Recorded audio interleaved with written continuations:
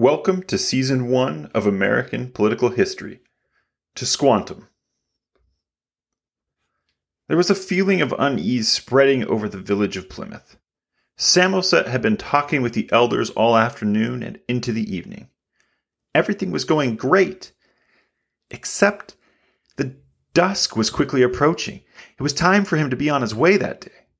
But he was their guest, and establishing friendly native relations was extremely important to everyone in Plymouth.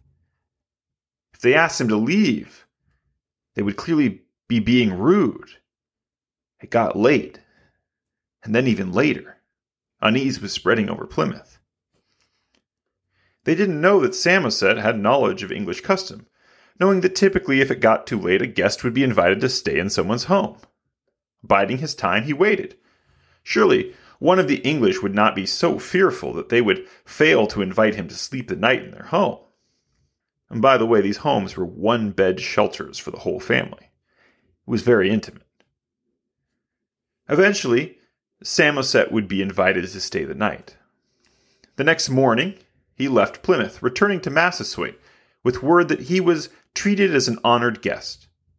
Massasoit himself decided he would visit Plymouth a few days later. Massasoit was described by the English as a regal and powerful figure.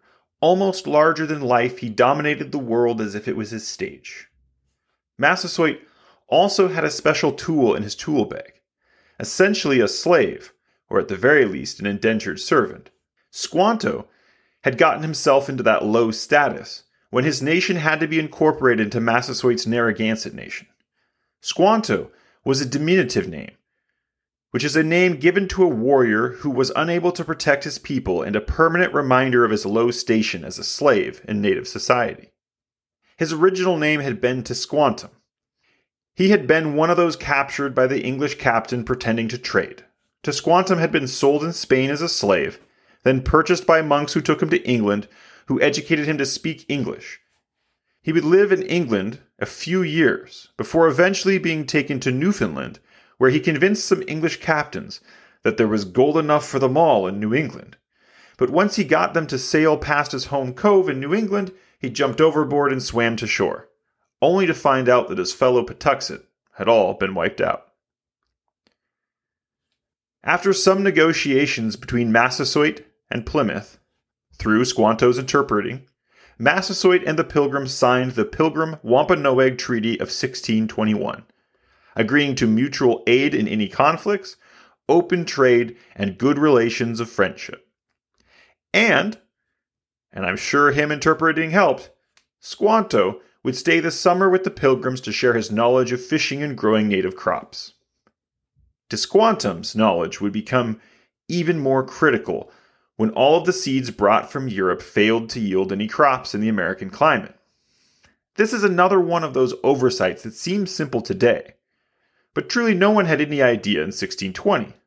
Although New England and Spain share the same latitude, they have very different climates.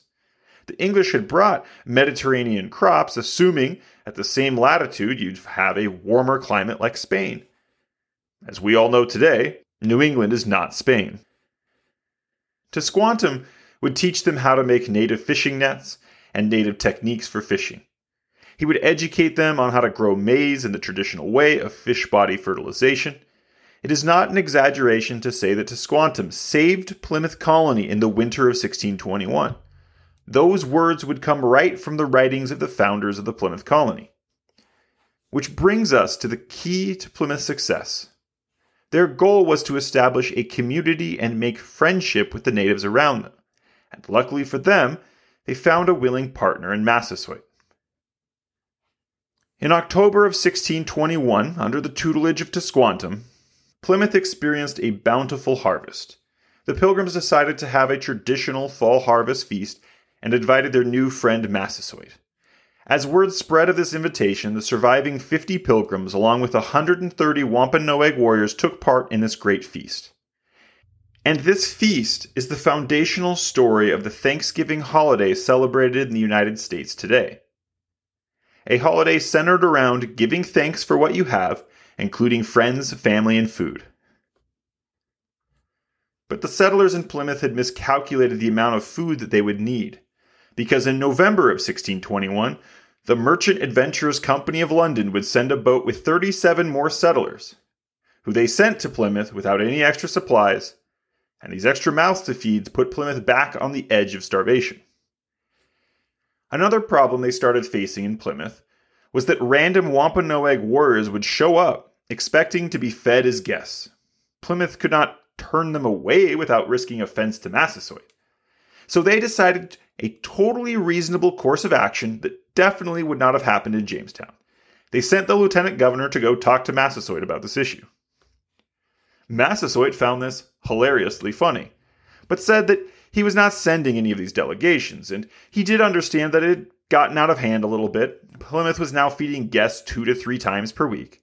After all, what warrior would want to go hunting for food if he could just swing by Plymouth and enjoy a hot meal?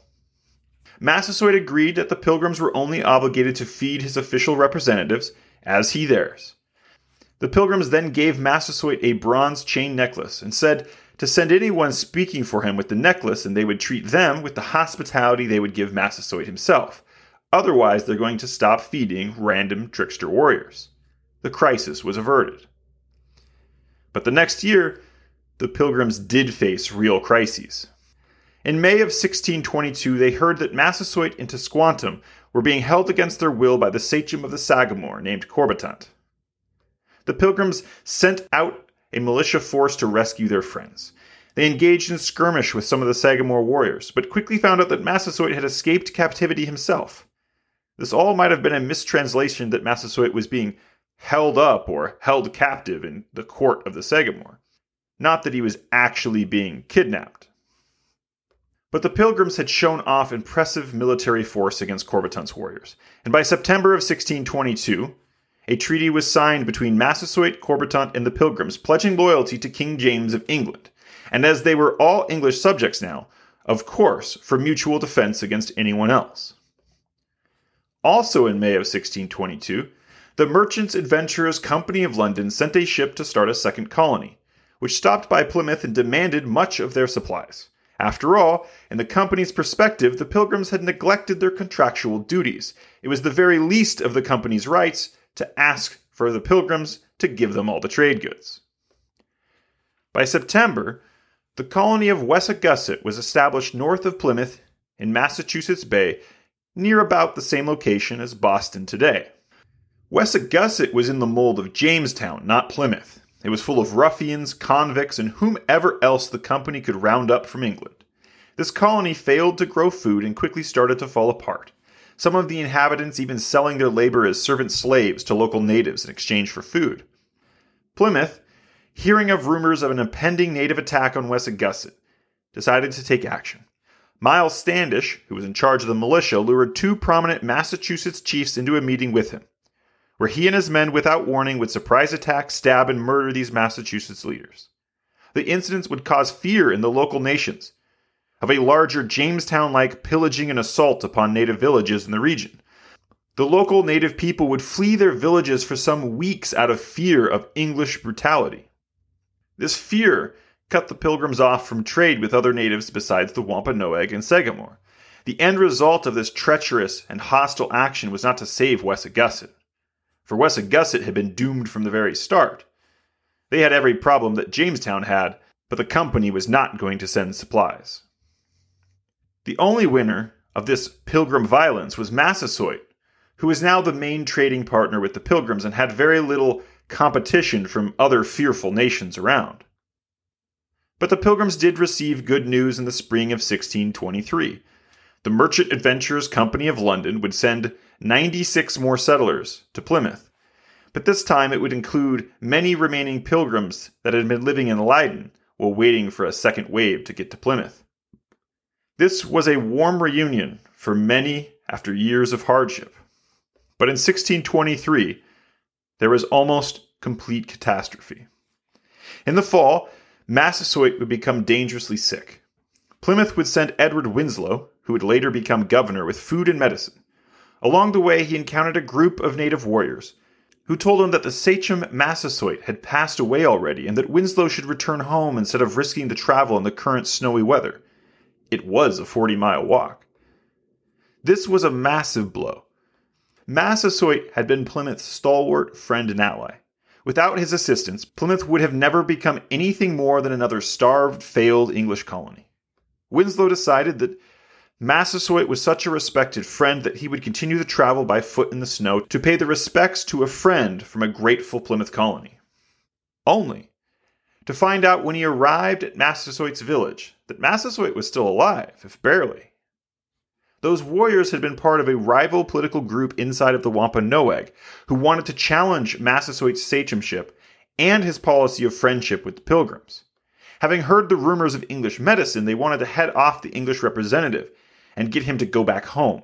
Both stopping any chance of English medicine could prevent Massasoit's death, and to show Plymouth's disrespect of the soon-to-be-past Wampanoag sachem.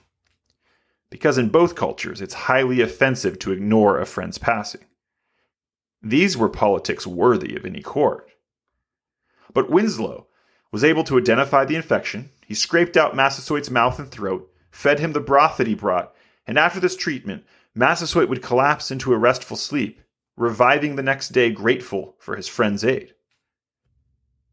This example, and other examples of friendship, would solidify the peace between Plymouth and the Wampanoag Confederacy, and this peace would last more than a generation, which is longer than can be said for almost any country in Europe or other colony in the Americas. Thank you for listening to this episode of American Political History. If you want to support the show, please subscribe and leave a 5-star rating, and share the show with someone you think would enjoy listening.